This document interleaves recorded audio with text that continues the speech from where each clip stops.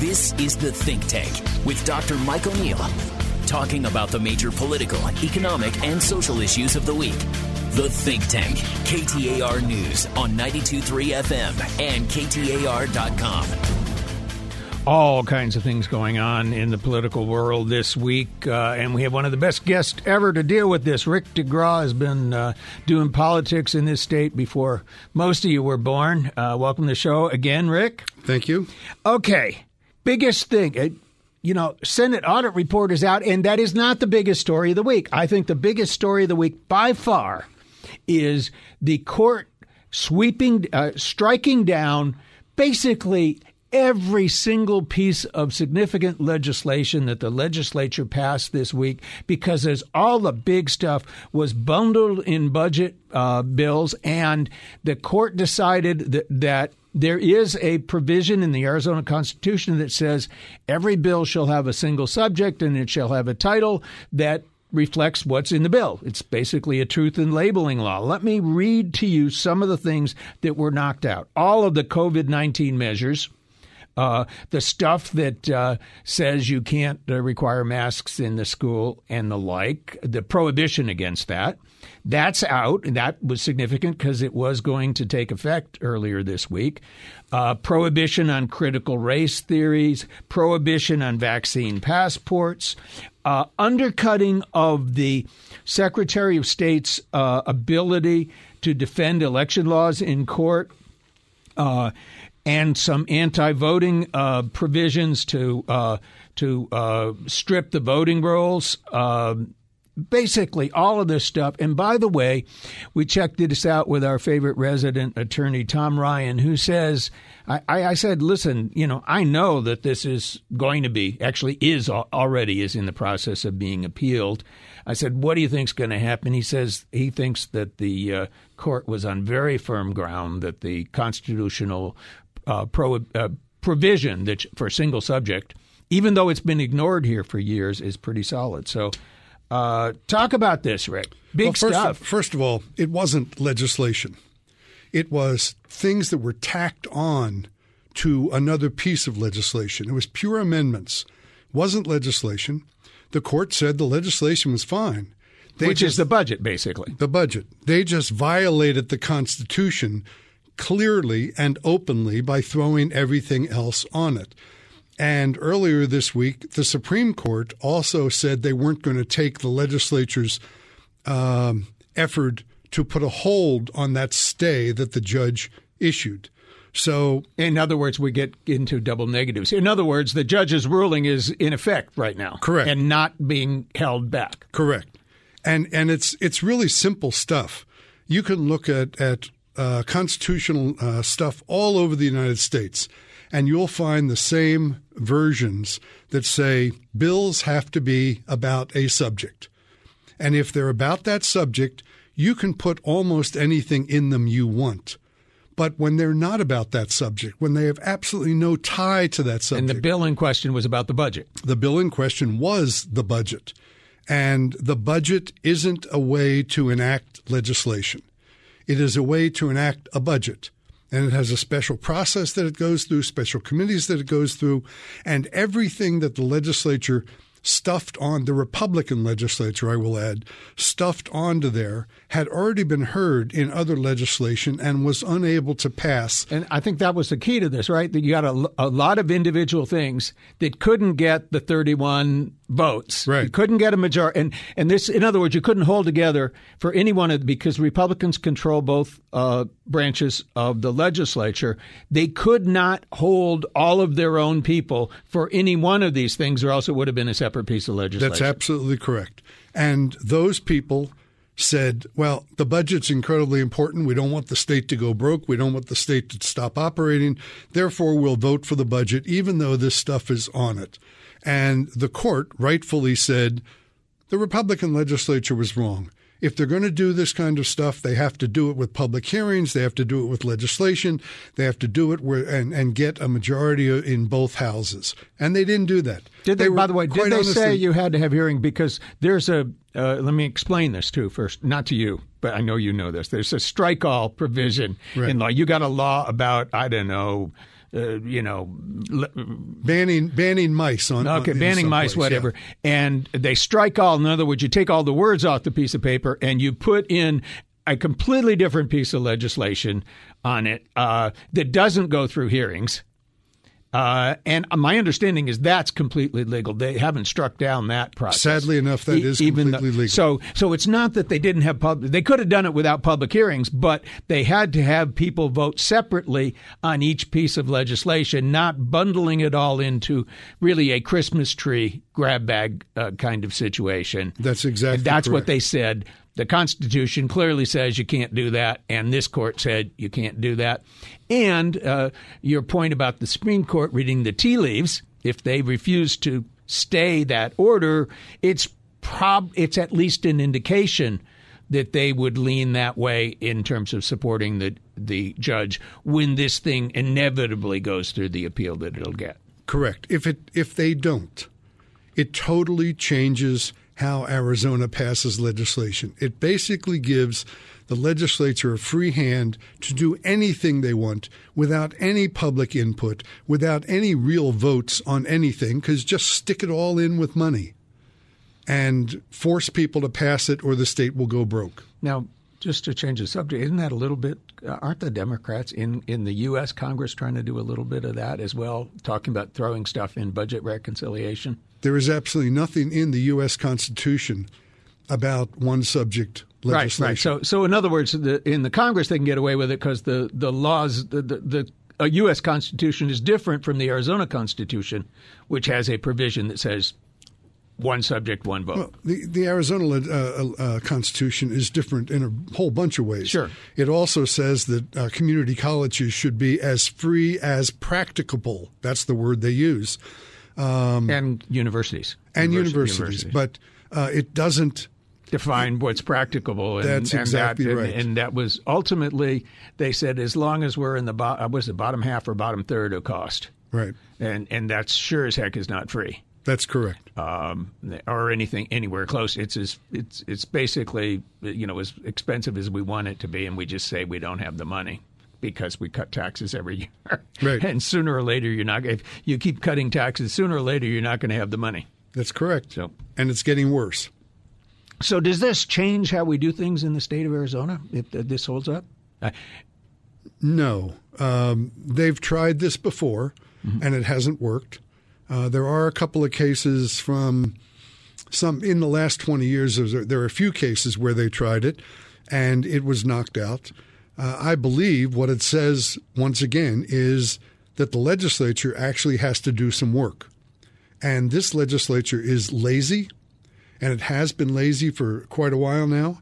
It would rather take the shortcut and not really worry about what people think about it or not really worry about what the law says about it. Let's just get it through. They're lazy. They refuse to take hard issues on. They refuse to make hard votes. And it's gotten worse, not better.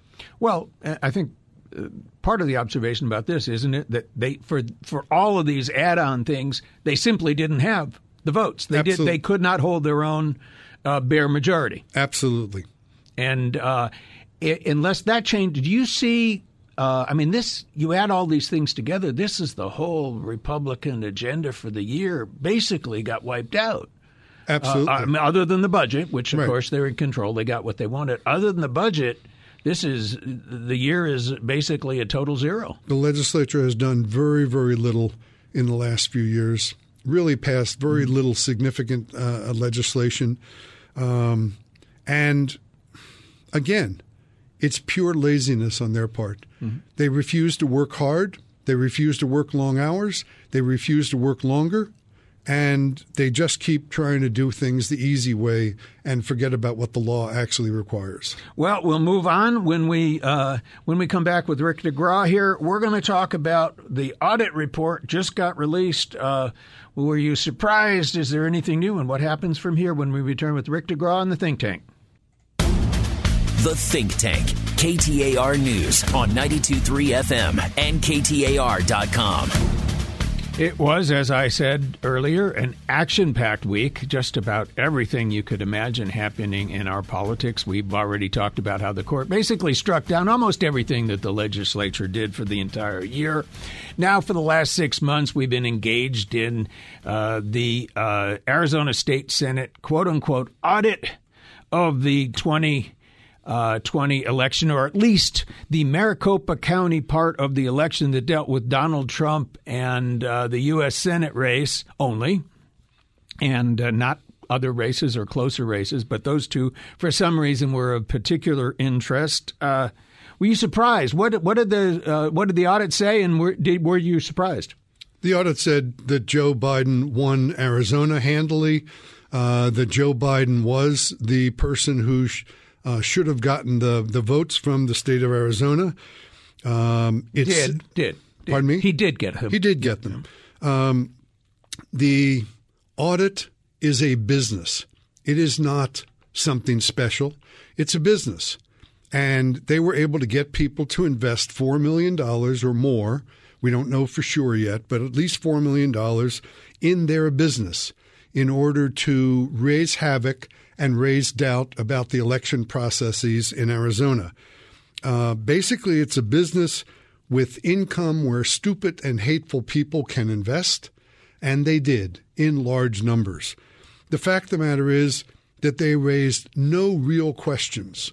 They said that, well, Maricopa's count was correct. We did a hand count, and it was correct. There were actually more votes for Joe Biden than Maricopa County had recorded. By the way, on that hand count business, I would bet half my life savings that the electronic count is actually more accurate than the hand. Even though from what they found what they didn't want to find, which is by the hand count, Joe Biden did even better. But frankly, I've worked with human beings and machines. If you got a good machine calibrated correctly, it is more accurate. If you're counting 10 votes, I trust a hand count. If you're counting 1 million votes, people make mistakes. I agree. But what they did say was that they found questions about votes in other counties. Now, they were only investigating Maricopa County. They specifically refused to investigate other counties and other campaigns, but they said they found issues with it. How? They didn't have the voting records from the other counties. They're just lying. And when you read through it, and I read through the entire report, it's one of the dullest and poorest written reports I've ever seen come out of the legislature, and that's saying a lot. And you've been the legislative staffer. Well, absolutely. I mean, 50 years ago this coming February, I started with them. The fact of the matter is this was made up. When they couldn't find anything wrong, they said, well, let's look at this, and let's say this is bad. They didn't give any proof. They didn't give anything you can even check. And in fact, the issues that they did raise that could be checked were all answered prior to the release of their report in writing by Maricopa County with specifics about what they missed. These people didn't know how to do an audit. They'd never done an audit before. All they had done was political work. It was stupid. It was feckless. And it was Karen Fann attempting to kiss Donald Trump's as often as she possibly could, along with many other people in the state of Arizona, including Governor Ducey.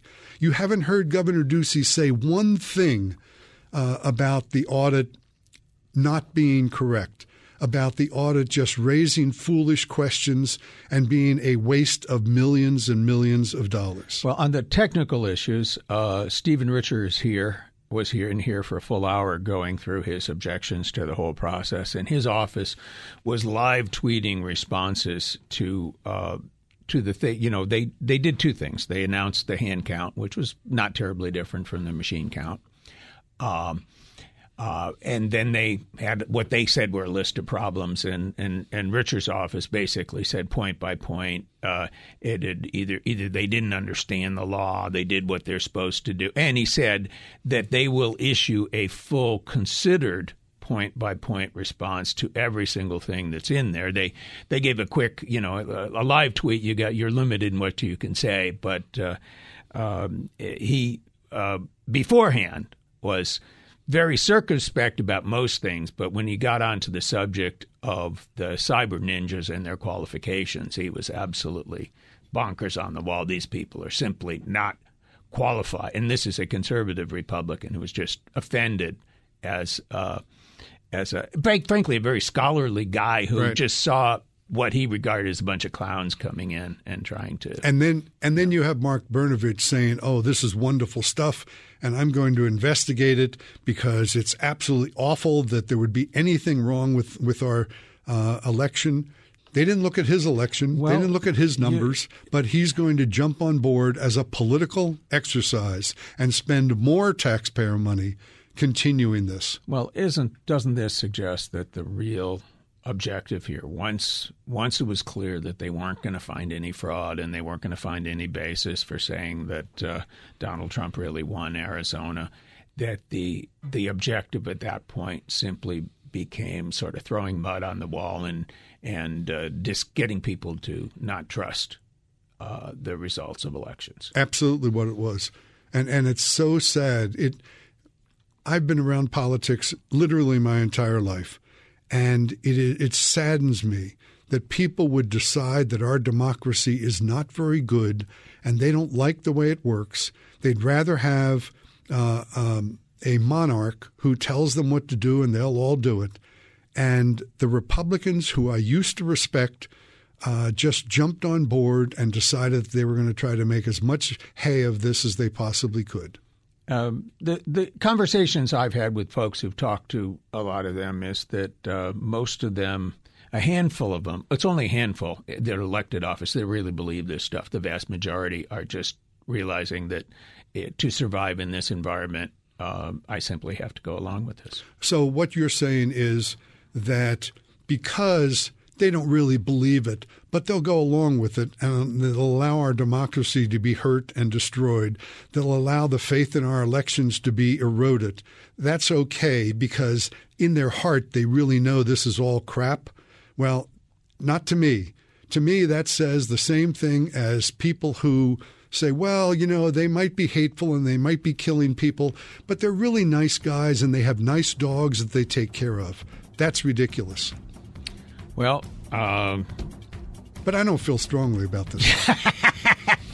I don't think we've seen the last of this in terms of the casting of aspersions on the electoral system, but it seems to me like maybe Karen Fann would be just as happy if this thing just sort of faded away, that it was kind of becoming an embarrassment to you. We have more to come on entirely different subjects. As I said, been an incredibly active week. We got Rick DeGraw with us. We'll be back in just a moment in the Think Tank.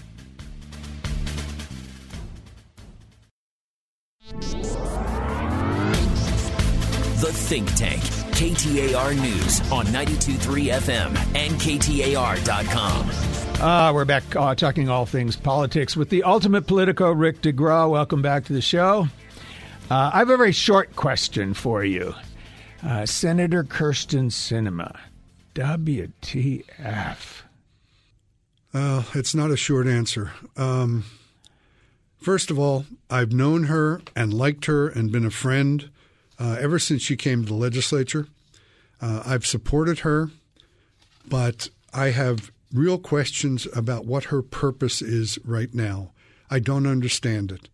I understand the desire to get the Republican Party to be like the Republican Party that used to be in the 50s and 60s when it actually believed in things and wanted a better life for Americans, wanted better jobs, wanted safe schools and things like that. But it's no longer that party. And they refuse to cooperate on anything, and yet she is holding out her support in order to win the cooperation of Republicans who aren't going to cooperate. I am incredibly disappointed, saddened, and I believe that there will be many things that would make this a better country that won't pass because of 2 U.S. senators that refuse to support. The other, I assume you mean, is Joe Manchin. Yes, but I don't know Joe, so I can't really address what he's about. But I know Senator Sinema, and I've respected her. I've thought she's smart and really cares about getting things done for people. And I just don't understand what's going on. There's two theories about this. One is that this is a political calculation, and that she's calculating that the activist Democrats who are very upset with her when she's up for re-election will have nowhere else to go, that they will be facing somebody from the extreme right of the Trump faction of the Republican Party, and that they will have no choice but to go to her. And she will also has endeared herself likely with this, with precisely those swing voters who in this last election voted Republican in every election except voted for Joe Biden over Donald Trump. And those are the ultimate suburban women, educated, from Scottsdale, Paradise Valley and the affluent parts of the East Valley, for example, and Phoenix. And that's one theory. The other theory is that she just believes that compromise is possible. Which of the, or do you have a third theory? No, which I don't. With these, which do you think is the case? I don't have a third theory. She's way too smart to believe that the Republicans under Mitch McConnell are going to change what they've been doing for the past decade to work with her. She's just too smart to believe that. And I am incredibly saddened if it is the first assumption that she believes she can get away with playing this political game for the independent voters at the cost of every American and the future of America. That would sadden me. I understand politics is part of being elected. Absolutely it is. It's a process that is nasty and dirty and makes everybody uncomfortable, but it does get things done. And compromise is wonderful, but not when compromise is impossible and has been shown to be impossible time and time again. So I don't have a theory. I think that's what bothers me the most, that I can't figure out why she would be doing this and hurting our state and our country. You're not alone. I mean, I have a conversation with a lot of very knowledgeable people about that, and everybody is just scratching their head saying, I just don't understand where she's coming from. Yep. So, I make an observation of a couple of other. Oh, by the way, on the subject of the Republicans, holding the line and not voting, I think the acid test indicator of that is the extension of the debt limit, and which most people don't understand. But the analogy that is correct on that one has nothing to do with spending. You've already gone out and maxed out your credit card spending stuff, and you bought what you bought. There's what you're spending is no longer an issue, and the credit card bill comes in, and this is strictly, are we going to pay the credit card bill or not? In other words, are we going to authorize the government to pay bills for stuff that they've already bought, or are we just going to let the whole system come crashing down? And this was a routine thing until sometime in the last 20 years when Republicans started to try to make political points out of this, pretending that they hadn't spent the money. But it's no legislature, to my knowledge, has anything like this. No other country in the world has anything like this. Looked into the history of this, and it was put in originally in World War I when they had to impose for the first time an income tax, which got a lot of objection and took a constitutional amendment to make the income tax legal. And it was kind of a sop to say, all right, if we're going to have an income tax, we'll have this additional thing that Congress will have to vote to raise. But the stuff you read about the consequence of this is catastrophic. And even when we've danced around the edges of this in the past, the stock market just goes berserk. People lose fortunes. People get, the government. The craziest thing for conservatives is that they will send home government workers because they, quote, non-essential government workers will get sent home. And but But then when they will ultimately settle this, and then the folks will get paid back. They will get paid for not working. And this is, quote, a conservative measure to streamline government or something. It's nuts, you know. It is, again, purely where the ability to be political messes up your ability to be economically sound.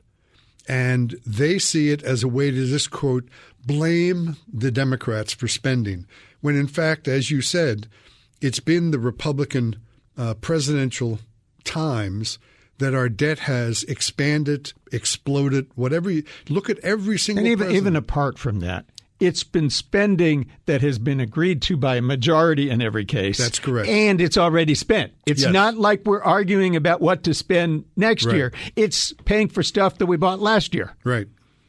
But that's not unusual anymore because, I mean, I know we're going to talk about the Secretary of State's race, but Mark Finchem, who's running for Secretary of State, introduced legislation that would have prohibited Arizona from implementing presidential executive orders, from any directives issued by a federal agency, and by any U.S. Supreme Court rulings. So Arizona would be a country on its own, able to do anything it wanted, no attention to law, no attention to practicality or to our economy. It's just incredible. That is a perfect segue into the next question that I was going to ask you about. I'm looking at the drift of politics within the Republican Party. It looks like, said Mark Finchem, endorsed by Donald Trump, for that reason, is the likely favor to be the Republican nominee for Secretary of State. And Kari Lake, likewise, probably to be endorsed by Donald Trump. You saw the cheers that she got at a Trump rally, and you saw him take notice of that. He likes to endorse people that are going to win anyway. So you have the two most likely Republican candidates for the top two offices in the state coming from the extreme of the Republican Party. Is this a gift to the Democrats in a state that still leans probably its natural number is probably about 3% Republican? I don't think it's a gift to Democrats. I think it is the sad state of the Republican Party because let's look at the governor's race. Kari Lake, she's nuts, and she's gone crazy. And Matt Salmon, who used to be a relatively reasonable, relatively moderate Republican, is talking crazy. They want to see who can talk the craziest, who can be the weirdest. That's how you get the nomination, it seems. And then you've got Karen Taylor Robson, who is a very nice person, has lots of money, but has no platform. And Kimberly Yee, who has no record of anything special. They're all attempting to get as close to being as crazy as Kari Lake as they possibly can. One analyst in this station put it this way, said the rest of them are trying to be like Donald Trump, but Kari Lake is Donald Trump. Well, that could be. It is a sad state of affairs. And again, my parents were Republicans, and the 1950s and 1960s Republican Party had national platforms that were intelligent, that were conservative. It's the party of Nelson, Rockefeller, Chuck Percy, or a lot of other, Dwight D. Eisenhower. Yeah. This time around, they didn't even have a platform. They had Donald Trump.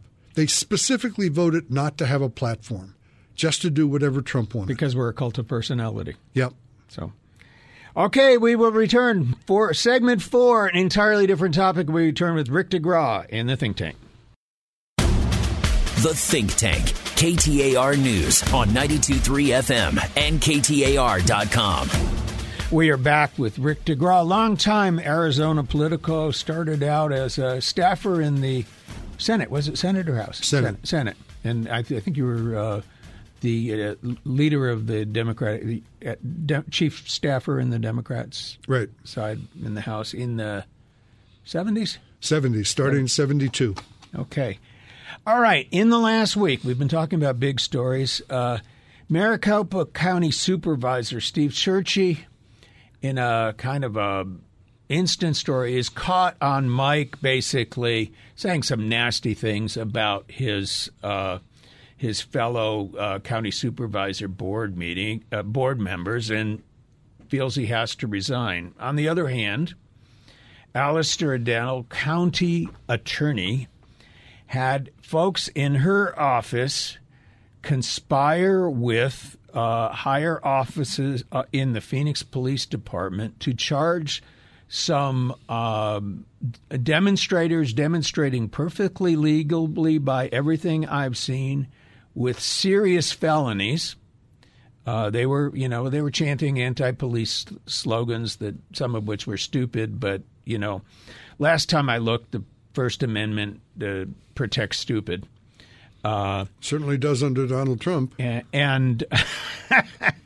But criminalizing it, and what's really scary about this appeared to not be the actions of a rogue prosecutor or a rogue policeman. This was, I think, on the faces on the stuff that the reporter from Channel 15 that we've had here on several was clearly a conspiracy.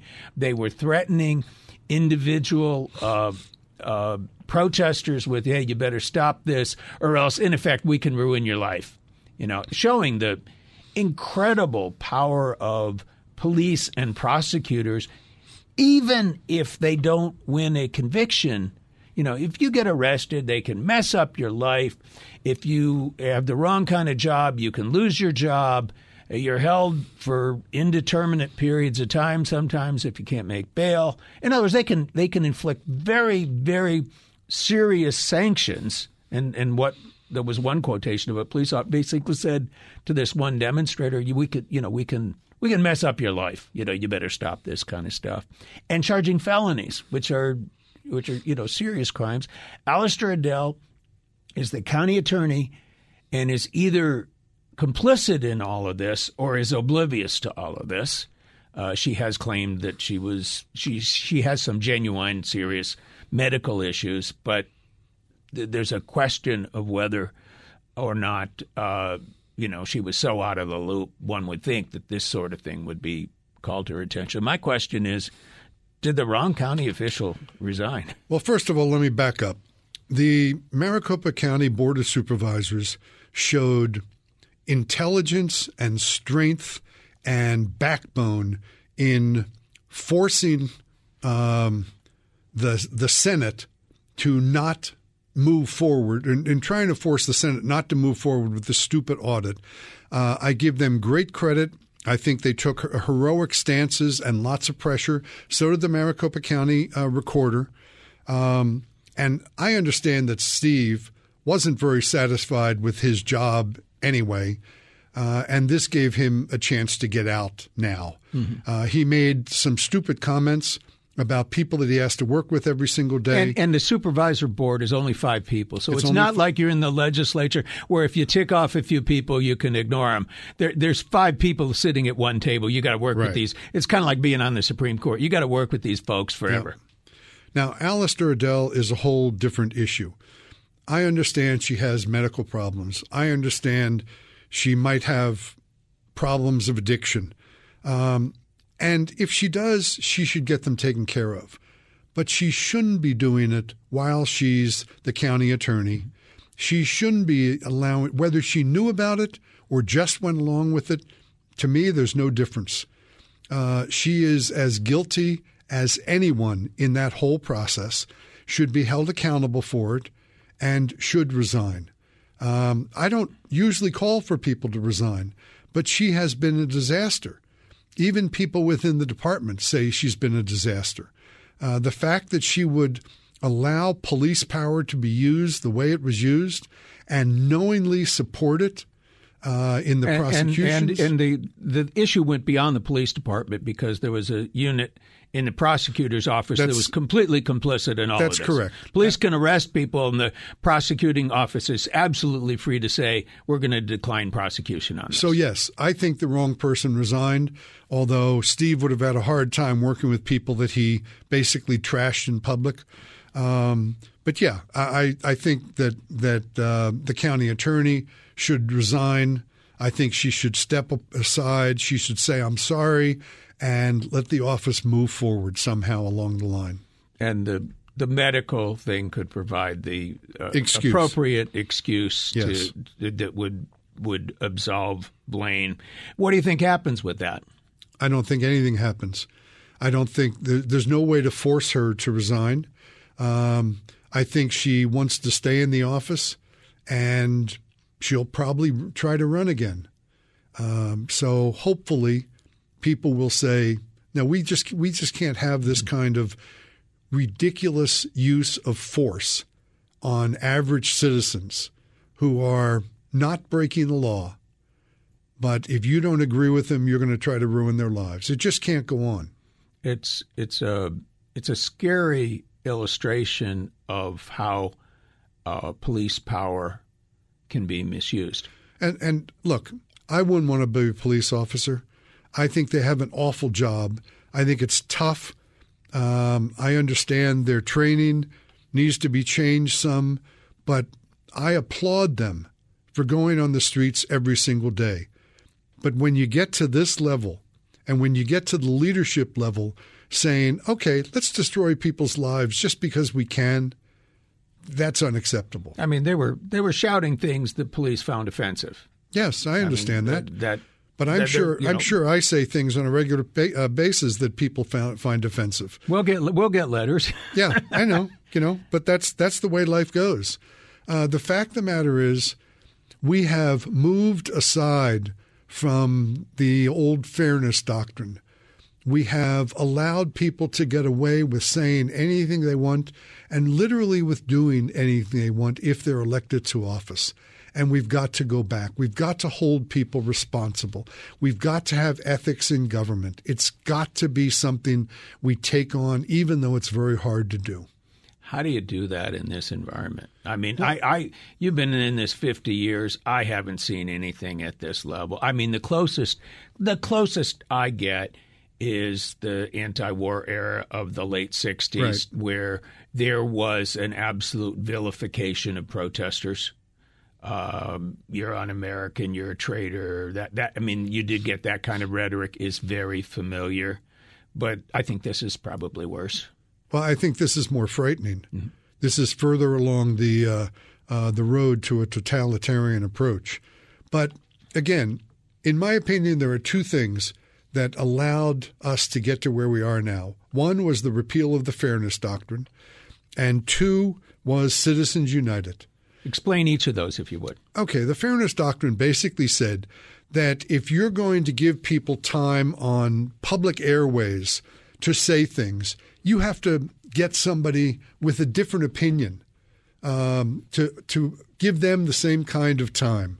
And it didn't work in all cases, but it did give you a better balance.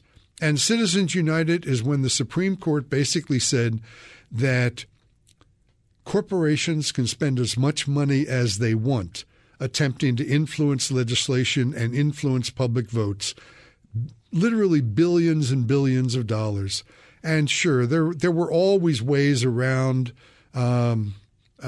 giving money directly to candidates, but not at this scale. Not at this scale. I mean, we're talking hundreds of millions of dollars that winds up getting funneled in for people that are evil in their basic intent. And I'm also a former minister, so I have to look at the evangelical group of Protestant individuals and say, what are you thinking? How can you possibly believe that the stuff that is being proposed now to hurt people is the way Jesus Christ would have wanted it to be? And I never take that kind of an approach, but I am appalled that the churches, the multi-million-dollar churches, are as involved as they are in politics. And if they are, and I know they are, and we see them being involved, they should be taxed. And we should start taxing churches the same way we tax other groups. I think you're saying if they are engaged in direct politics. Correct. So, okay, Rick DeGraw, always an easy show to have you on board. We're happy to have you here and get perspectives, a guy who's certainly been around. And We will be back next week on a different subject in the think tank. If you want to reach me, I'm at MikeO'Neill.org, and therein at that website you will find links for various social media as well as contacting me directly. See you next week in the think tank.